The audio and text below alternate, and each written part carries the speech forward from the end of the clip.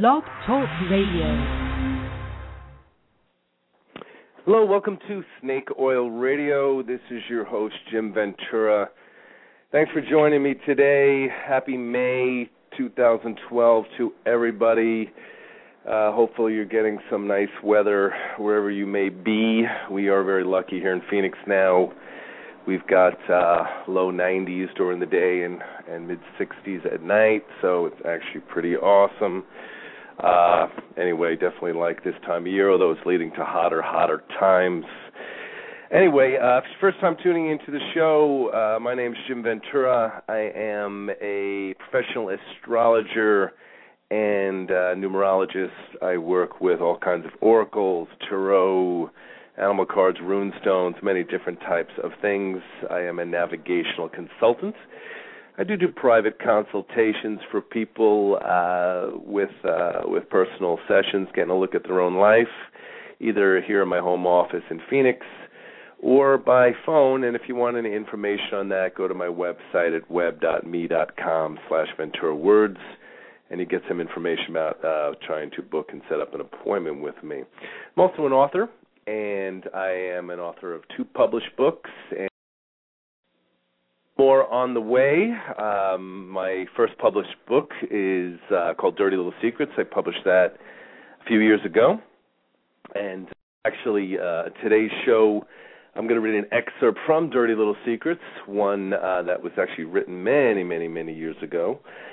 This is meant to be a little bit of a lighter show this time. I wanted to take a break from some of the heavier, intense themes many of us have been experiencing personally as well as in the world around us, and certainly politically and in other areas, and maybe talk a little bit about some lighter subjects today. So a little bit I'm going to read my column piece, which is also, again, one of the 34 essays from my first published book, Dirty Little Secrets. You can get a copy of my book by contacting me directly at venturasag@yahoo.com, or going to Amazon and picking up a copy there. Though, of course, if you buy it through me, I can sign and autograph it for you as well. I've also got an audio CD version of it, too, if you want to just listen to it, which is another option. My second published book is Snake Oil Volume 1, which is a collection of the first 4 years of my monthly column, which has been alive and well for since, late 2003. So anyway, Dirty Little Secrets. I'll tell you a little bit more about that in a bit. We'll talk about that today. But I think, as always, since this is the first of the month, so to speak, in other words, my first Thursday show of each month, I want to do a live read from my column. And again, this month's column was actually a piece from Dirty Little Secrets. So let's dive into that, and then we'll bring some conversation from there. Okay, this piece is called Light as a Feather, Stiff as a Board. The room was dark. The only light came from the eerie glow of a few carefully placed candles. The candles were powerful enough to create a sense of mystery and a slight fear in everyone present. Most importantly, darkness was essential to the ceremony. We hung a blanket over the window, blocking out the afternoon sun. In our imagination, it was midnight. There were all kinds of candles carefully placed around the room with different colors and different shapes. One was shaped like Santa Claus, one was a Mickey Mouse candle, and the rest were simple votive candles that created a magical glow in the room. The stage was set and anticipation filled the air, and it was time to begin our preteen social circles attempt at levitation. Childhood for me was a time of experimentation. I was attracted to the occult. There was something about its danger and mystery that was compelling. My friends and I considered ourselves brave and daring, or at least we convinced ourselves we were. Shows like The Night Stalker and movies about witches and magic were part of our lives. We had decided to be characters in our own show. There were 7 of us, mostly kids around the age of 11 or 12. Unfortunately, 1 or 2 little sisters and brothers were impossible to get rid of, so we made the best of it. Whatever possessed us to corral ourselves up in someone's bedroom while their parents were at work eludes me now. The sun was shining, it was a beautiful day, but instead of playing outside, we were driven to lock ourselves up inside my friend Pam's room. This idea seemed to top everything that other normal kids were doing. It took longer to persuade everyone to calm down and to get into the room than it took to perform our experiment. One person was to be chosen to be magically lifted in the air. The chunkiest kid volunteered first. After a series of vicious and sarcastic comments like a crane couldn't even lift her, and the laughter died down, we chose an average-sized person. Our subject lay on the floor ready to be levitated. The next important choice was who would hold the head and tell the story of the person's tragic death. I'm not sure where this rule came from, but it made the whole thing even more exciting. A tragic, violent, and hopefully terrifying tale was to be spun about how the person we would levitate had died. Only the most talented and psychotic storyteller could handle the job. There were 2 candidates for this position. I had to only battle one person, and she was a formidable foe. Pam was the second loudest character in our group, and it was her house and her bedroom. By rights, the job should have been hers. I did my best to convince everyone that I was the man for the job. I don't remember what devious methods I used, but I remember that I won. After Pam finished pouting, I persuaded her to take a position at the right shoulder of the young man we were going to levitate. Everyone was instructed to place only 2 fingers from each hand under the subject's body. Again, the giggling began. For some reason, just touching each other started us laughing. Threats of physical beatings by the older and stronger among us calmed everyone down. We were almost ready to begin. There was still one fly in the ointment. Pam's little brother had a case of the giggles brought on by a problem with gas. After he was thrown out of the room and pounded, we lit the last of the candles. A few minutes later, he beat on the door, crying to get back in. I promise I won't fart or giggle anymore. Please let me play, begged Pam's brother. We knew he would listen to what we had to say now and hopefully plug up his mouth and other problem parts. The bewitching hour was upon us. It was 2:15 in the afternoon. I began to weave my tale of the tragic death of our subject. I did my best to come up with some of the most outrageous storytelling imaginable. Unfortunately, I said something to get everyone laughing again. Although it took a while to get the group to calm down, it was our last necessary tension breaker. This was our last chance to back out of the experiment. We trudged onward, for science and, more importantly, for a cool story to tell our friends at school. As my story progressed, even I was amazed at how sadistic and violent a scene I could orally create. Something related to a murderous rampage perpetrated by a twisted, imaginary killer. Everyone was instructed to repeatedly chant the phrase, light as a feather, stiff as a board. The room was quiet. As we began our lift, our subject floated into the air as if by magic. We were amazed at our incredible powers. As we slowly brought him down, the intense, quiet mood was broken by the sound of everyone talking at once. We cannot believe how amazing this was. We had bridged the gap between the paranormal and everyday life. We had successfully levitated our friend high into the air. Our experiment had worked. We all took turns that afternoon. Everyone got to fly high in the air. Even I was lifted high above the ground. We believed that the fat girl would be a more difficult feat, but we did that also. She was most excited of all. She got to be light as a feather. I'm sure that meant more to her than any of us could ever have imagined. The experiment was a success. We were gifted occultists with powers beyond mere mortals. As we were beginning another round of levitation, our day was interrupted when a nosy, red-headed mother got home from work and opened the door to let the light of day break the spell in the room. She seemed madder and more psychotic than the killer I'd used in one of the stories I had created that afternoon. She pushed through the room, pulled down the blankets, and extinguished our candles. Like vampires, we shrieked at the light of day and feared for our lives. A pissed-off mother's nothing to make light of. How dare she interrupt our metaphysical breakthrough, even if it was her house? Little did she know that she would be used as an extra, killed off quickly and violently in many stories to follow. My friends and I talked about the day for many years afterwards. The reality is, we probably didn't do anything all that amazing. 6 children would not really have had any trouble lifting someone who weighs 70 pounds, even with 2 fingers each.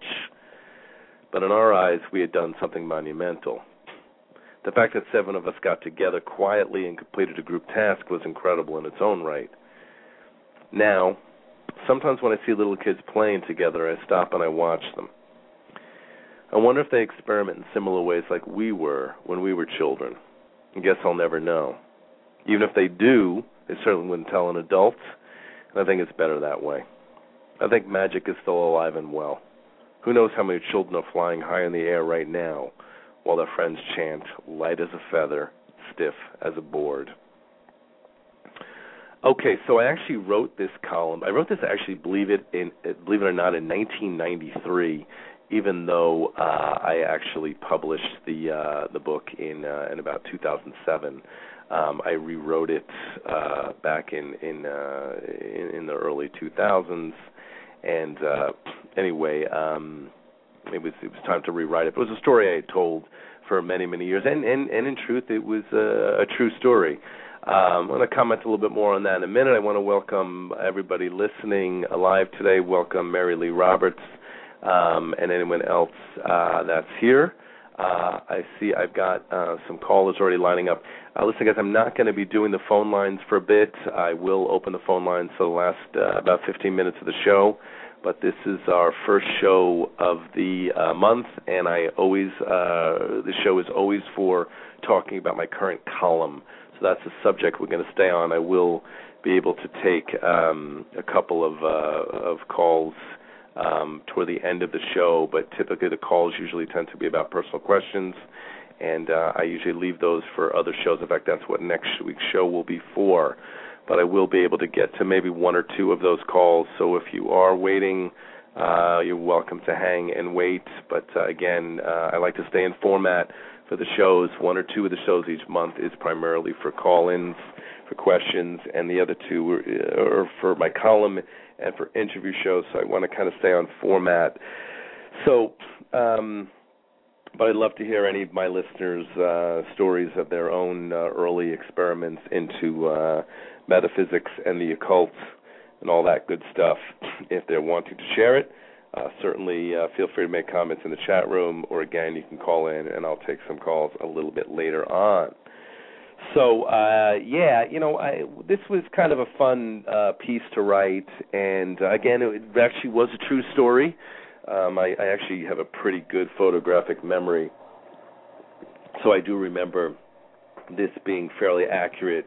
I know that we did pull it off. I know that we did pull off the levitation. It was very exciting to have been able to do that.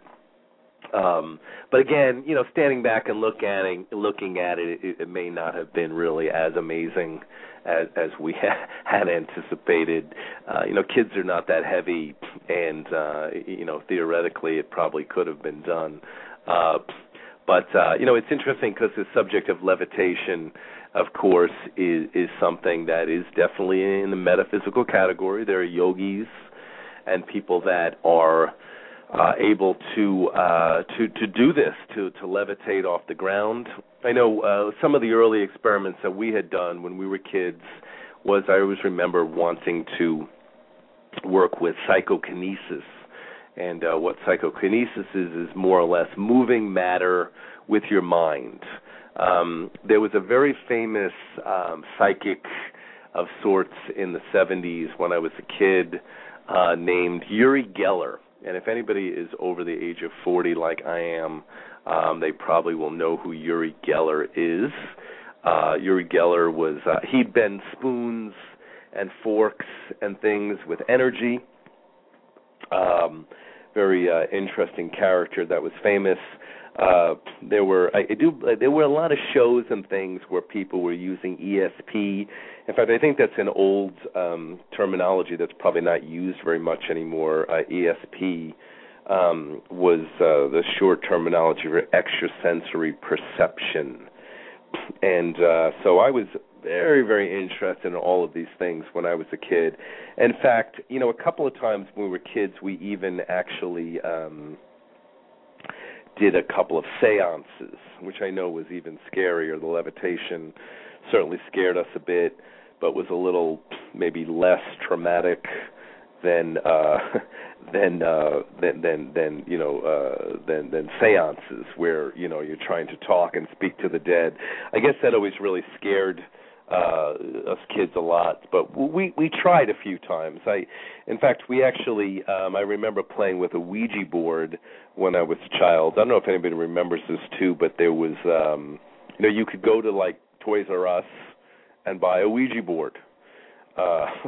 It is such a funny thing to say now that was even the case, but you could actually pick up and buy a Ouija board.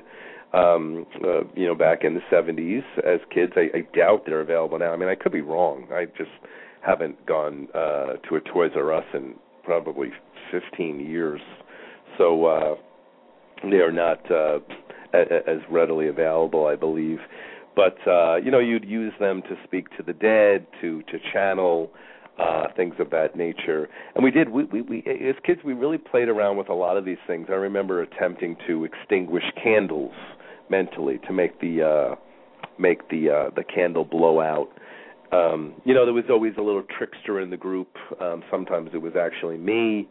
Sometimes it was just one of the friends, and they would be kind of trying to hide it, but they were blowing a little bit of air toward the candle to blow it out so that they can say that they did it with their mind, which I guess is pretty self-defeating and very amusing at the same time.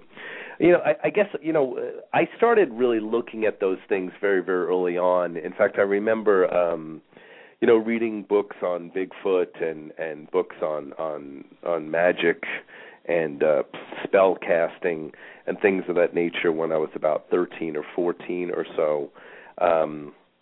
UFOs and aliens and all kinds of things, seances and possession and all that stuff was of interest, and I certainly didn't deny it. Although again, back in those days, we called that those things were called the occult section. You went to the occult, which I don't think is a word is used as much in this current day and age. You would go to the occult section, and that's where you'd find these books on these different subjects. And I experimented and looked into all of these things at a very young age, which I think was really, really good because, by the time I had gotten into my about 17 or 18, I was really finding myself drawn to more, adult forms of metaphysical study. And I know I'll probably piss some people off that are still into, things like aliens and Bigfoot and stuff like that. And again, I'm not putting anybody down for that. But I was more really evolving into being drawn to really using metaphysics for self-help and growth and evolution and spiritual development and understanding my place in the world and in life and understanding the way the universe works and all of those things. So, some of these things that I've talked about, like magic and witchcraft, and many of these things still do deal with those things. And some of them deal with it very, very well. But unfortunately, also with a lot of these subjects, they're mirrored or mired in a lot of kind of theatrical stuff that is more, I hate to use the word darker, but more, a little bit more about shock value than necessary spirituality and growth. Although they are certainly avenues that are part of that experience. But again, they just tend to get bogged down a bit, I think, in a little bit more of that negativity in that sense, in terms of the way that it's read.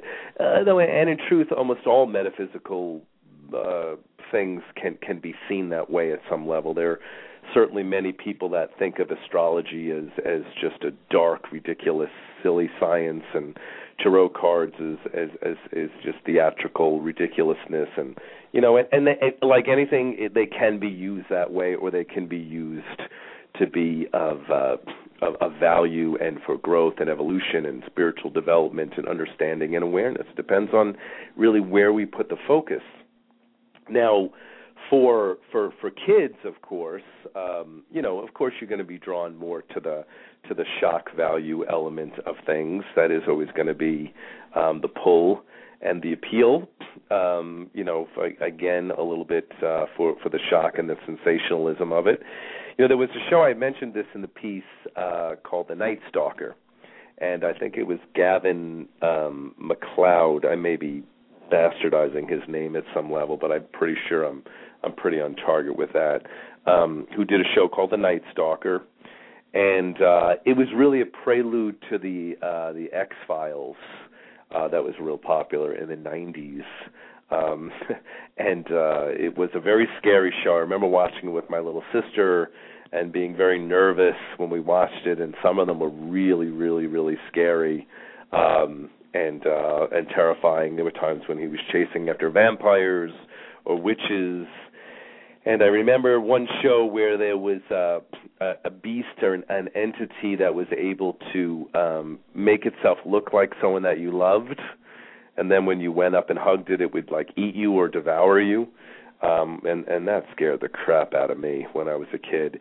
And I think that it's a funny thing to talk about, but for a lot of people who are drawn into spirituality, the darker, scarier elements are actually things that may pull us in the first place.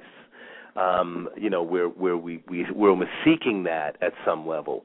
For me, and in talking about this child to development of our spiritual abilities, I know one of the most profound experiences I had was being in a bookstore, and I hope we always keep bookstores. I know so many things are online, and that people use these. I can't think of what they're called. These electronic books that they download. I don't know what that name is popping out of my head. If anybody who's listening is in the guest room and knows what the word I'm looking for, please type it for me, so I stop feeling like an idiot here. But anyway, is it a Spindle or something like that? But I hope we always kind of keep the bookstores, because really there is something to paper and being able to to smell it, to fold the edges down, all of those things, to go to a bookstore, to meet people there, to hang out in a bookstore. Really, in many ways, there's nothing like it. But one of my early experiences was being in a bookstore and in the occult section, and I saw two books that were appealing to me. One was, I believe it was called The Devil in Connecticut, and it was about possession. And I was fascinated by that, having been raised Catholic. I remember hearing stories about those things, and it was of interest to me, the little darker side of me. And what I call my Venus and Scorpio in my astrology chart. But I also pulled a book called Seth Speaks by Jane Roberts, which was a channeled book. She would go into trance and speak for this deceased entity named Seth. And the pictures in the book were a little scary. But I read of course, I bought both books, and I read The Devil in Connecticut first, and it scared the shit out of me, and I was uncomfortable, and I had trouble sleeping, and what if I was possessed, and all of those theatrical dynamics that we can so dive into when we're a teenager. And then I ended up reading Seth Speaks, and it was amazing, complete different reality. Jane Roberts had channeled this entity named Seth, and this was pure enlightened information and material. Really fascinating. In fact, it even put the possession stuff I had read into a proper context of understanding for me of what that really is and what that's all about. And that was the road for me. I began to obsessively study Jane Roberts and the Seth material. And still to this day, some of the absolute best channeling material I've ever encountered, some most evolved and wise and powerful material you could possibly ever read. Highly recommended. Seth Speaks, Nature of Personal Reality, The Nature of the Psyche, Unknown Reality. There were a number of books that he produced, they produced for him, and then also books that Jane wrote on her own that had a lot of Seth material in it as well, too. So awesome stuff, guys. Still in print, still worth tracking down and finding if you're wanting to explore. In fact, speaking of this progression of metaphysical, pathway, for me, it really, it began there. I obsessively read the Seth material, and then around 18 or so, I started to kind of get into numerology, and then mastered that pretty quickly. And then around 20, I began to really pull in astrology and study that. And around 19 or 20 is also when I began to pick up tarot cards and see if I could learn how to read those. Also around that age, I began to do past life explorations. I began to do past life work with friends. We would do regressions with each other. I would regress one friend, and then they would regress me, and we'd see if we can get past life memories and things of that nature. So I really, looking back at it, I was all over the place with this stuff. It was so much, it was also fascinating to me and so interesting. And then I really continued to also read channeled material. One of the best series of books I ever had read was by Chelsea Quinn Yarbrough, called Messages from Michael, then followed by more Messages from Michael. This was channeled material that came from a Ouija board. No, it sounds odd, but I'm telling you guys, like, some of the most brilliant, mind-boggling information you'll ever get your hands on, literally changing the way you'll view life permanently in a tremendously evolved way. So that was really the road for me. I really began to really dive into this and study it in quite the obsessive way, and that really is what got me to where I am now. It really was a wonderful road of study. In fact, I always still feel like I'm learning.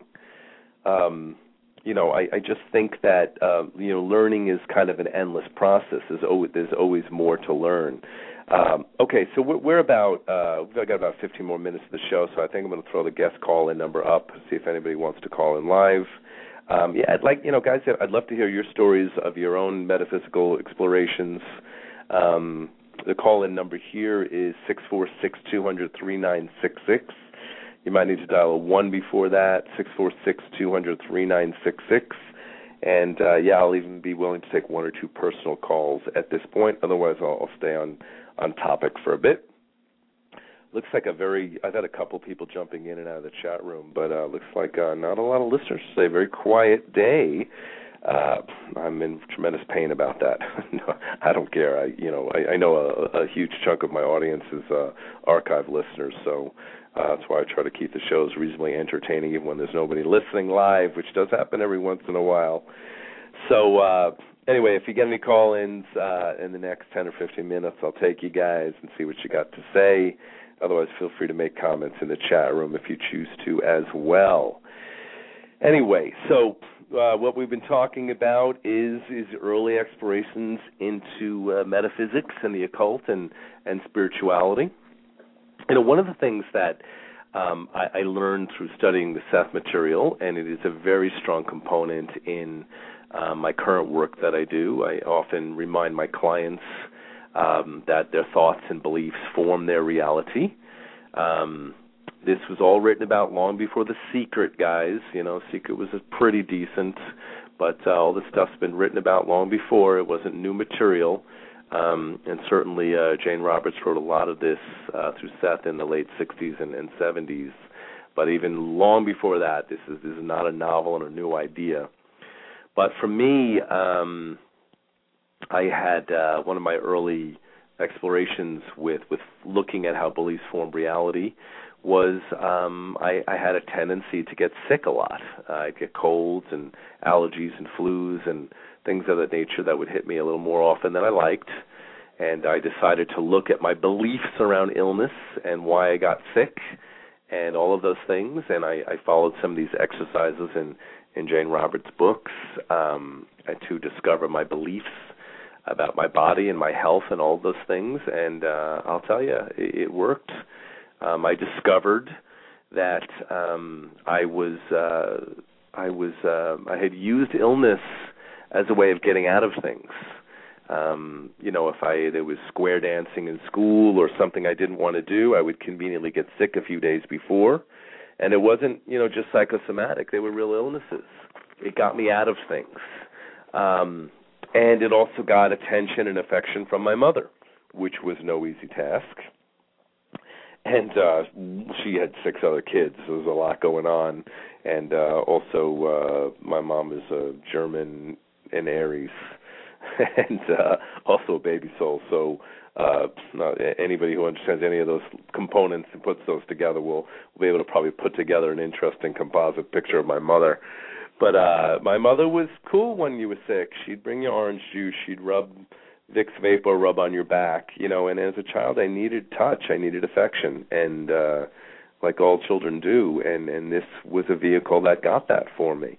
So, but what I discovered when I began to look at my beliefs in around 21, 22, 23 was, I was still doing this as a way of getting out of things.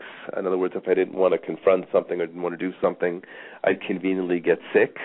I remember once at 20 or 21 maybe, I went to Wildwood, New Jersey, near Atlantic City, and I was with a bunch of friends, and we were partying and having a great time. We were sharing a room, and it was starting to get sexual.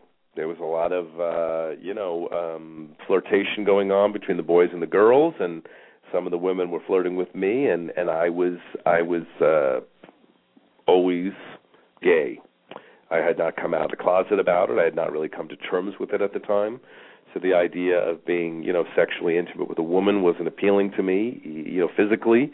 And it was not appealing to do that to them either, use them as an experiment. So I was in a quandary, and conveniently I suddenly got the flu, and I had to drive back on my own. We had taken 2 cars up, and then everyone had to squeeze, 6 people to squeeze into one small car on the way back. I'm sure they hated me for that.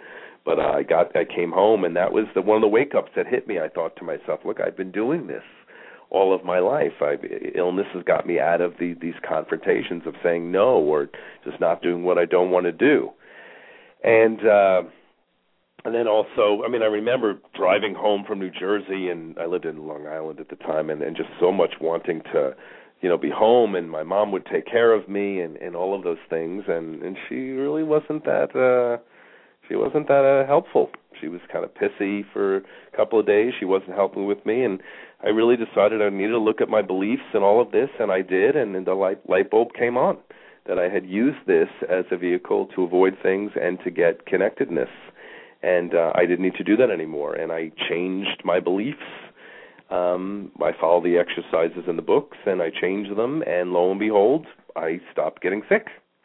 In fact, I rarely get sick anymore. It's pretty uncommon. Occasionally I get some allergy stuff. In fact, I just came back from Vegas and ended up coming back with a sinus infection recently. But that's because I was partying a bit like a rock star when I was in Vegas. I only was sleeping about 5.5 hours a night. I was smoking a lot of cigars, gambled, 10, 11, and 12 hours a day. It was a little over the top, so I ended up getting exhausted, and I'm sure that that opened the door to me needing to get a little bit of an illness, but it's been pretty tame anyway. But overall, I kind of never get sick, and I was able to break that pattern.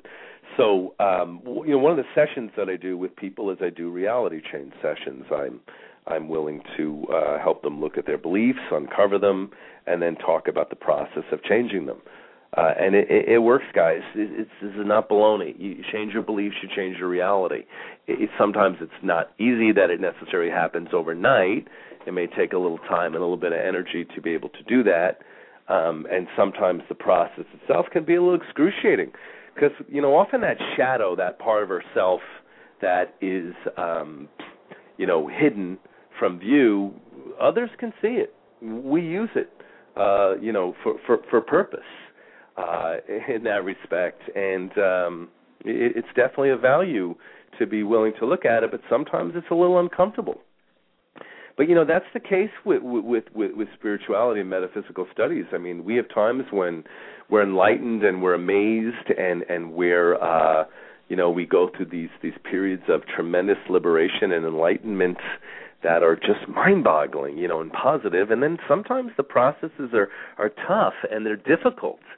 I've had this with working with clients over the years. I do a series of sessions called Working on Your Chief Negative Feature, which is your primary fear and your backup fear. We all have 7 fears that, as human beings, we all have 7 types of fears. Most of us will have 2 of them, a primary and a backup. Those fears are stubbornness, which is a fear of change, self-deprecation, which is a fear of inadequacy, arrogance, which is a fear of vulnerability and being judged and compared, greed, which is a fear of lack, self-destruction, which is a fear of lack of control, martyrdom, which is a fear of being victimized, and impatience, which is a fear of being victimized by time. And we all have 1 or 2 of these. Some of us have a few more, but they are the primary stumbling blocks that I've found that keep us from being fulfilled and happy. And I do these sessions with regular clients, and I've said this even when I work with the clients. I won't start those sessions with them right away because I find that a good 1 out of 3 of them will stop coming in for sessions once we begin the work, because those fears really come to surface, and they almost fear losing that attribute, because it's like what I call hugging your cactus. It's like this, that we hold on to it as a form of protection.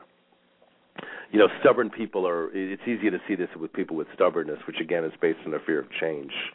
Stubborn people on the positive can be very, very determined. The negative is obstinacy, though. Holding on tenaciously to something that is terrible. You'll hear some stubborn people say things like, I'm not going to have a divorce. I can't stand her. I don't want to be with her, but I'll be damned if I'm going to give her a divorce. Or I hate this job, but I'm going to keep it because no one's going to make me quit my job. So it's always funny, because if you really listen to that, you'll hear beneath the surface that it's really that fear of change that is holding them back and creating that obstinacy of wanting to hold on so tenaciously, even to something that's bad for them. But, when I've worked with clients, it's great when they work through it. It creates tremendous liberation and happiness for them once they're able to free themselves from the influence of chief negative feature. But not necessarily an easy task.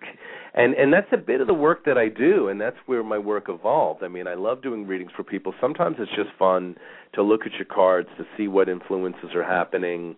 But much of the work I do is to really kind of want to go deeper, to help, people grow spiritually, emotionally, psychologically, to become empowered as individuals, often to become teachers and healers themselves. So it can take a little work and a little bit of discomfort to go in there and be willing to do that. So I always give kudos to all my clients who have been able to stick it out and work through those things, because they've carved out some really good, happy lives. I've been having a very, very good year myself. Business is very good. I worked through some things myself last year, so that has been continuing to be very profitable and very positive, and I'm glad. I'm very fulfilled in the work that I'm doing now, and I plan on keeping it that way. Let me update you guys on a couple of other things here. We're running out of time, and looks like, again, we're not getting any callers today, so I'll kind of finish off the show in the last few minutes here. But a couple of updates as to what's going on. I am in the process of starting to record a lot of my classes. You'll be able to order my classes on CD, where you can take them yourself at home, either with yourself or with friends. These are going to be cheap, guys. They're probably not going to be more than $9-10 for the CDs, so they won't be expensive. There's a good about 25 different classes that I do. So in the next year or two, a lot of these are going to be made available to you guys. So keep updated for that. I'm excited about that happening. I'm also going to be starting to do some web videos. I want to do some live readings with cards and begin to post those on YouTube, and that should be happening in the next couple of months as well, too. That's something I've been wanting to do for a long time. and just am finally into a financial position to be able to do that again. So that will be fun, and I'll keep everybody updated on all of those things, of course. I do local classes here in Phoenix, but, it's hit or miss. Sometimes I get, full classes of students. Sometimes people don't sign up for the classes. A lot of it, for many people is whether they can afford them, and even more importantly, whether it fits into their schedules. Again, many of my clients don't necessarily live in Phoenix. They're out of area, so I will be inevitably getting hooked up into Skype and be able to do web students and seminars too. But even anybody who's ever been to Phoenix knows that Phoenix is huge. So Phoenix encompasses a large area. Someone out in East Mesa, as opposed to Anthem, you're talking an hour and 15-minute drive alone. One way, an hour and a half drive from one place to the other. It's a big, big city here. So I always remind people of that. But we got some good things happening with the business and where things are going. I always say if you're interested in a personal session, email me and you can get information on my website about setting up a time for a session. Also, feel free to Facebook friend me if you're not already on that. Facebook friends actually get $10 off of personal sessions. So there's a discount. But even if you're not already getting my monthly column, email me at venturasag@yahoo.com or venturawords@mac.com, and I'll get you added to newsletter. You get $5 off even for anybody listening who gets my monthly newsletter as well, too. So those are good options for you guys if you want to cut costs a little bit along the way. All right, looks like we're running to the end of the show here. So kind of a light show. I wanted to talk a little bit about some of the weird childish stuff. It would have been nice if a couple of people would have chimed in. I noticed I had some guests jumping in and out, but no one wanted to share. So that's okay. Maybe they're not ready to share their weird childhood experiences. Maybe they weren't as weird as mine was. I never know about that necessarily. But I wrote about this on blog, my blog as well. So if you're catching the show later on and you want to share one of your personal stories of your weird childhood psychic adventures, go to the blogger at Google and post a comment there. That way other people can check it out, and I'll eventually get to see it myself. So feel free to do that. I definitely would like to see an open dialogue operate. Okay, this is Jim Ventura with Snake Oil Radio. I'll be here again next week, and next week will be our Listener's Choice show, so I'll be able to take phone calls with questions, comments, and even personal questions for 5-minute mini-readings. Always keep your eye out for that show if that's what you're looking for. I always do one a month, sometimes two. I might even actually have two this month. So I'll also be doing an interview show the following week with Apollo Poetry. You might want to catch that. Apollo Savan, I think he goes by also, is known as a traveling poet. He's a pretty famous dude. He does poetry and writing and seminars, and very interesting spiritual character. And I'll be doing a live interview show with him 2 weeks from today. I believe that would be May 17th of 2012. So absolutely try to catch that show. I think you'll be entertained. I've talked to Savan a few times myself, and he's a very interesting character.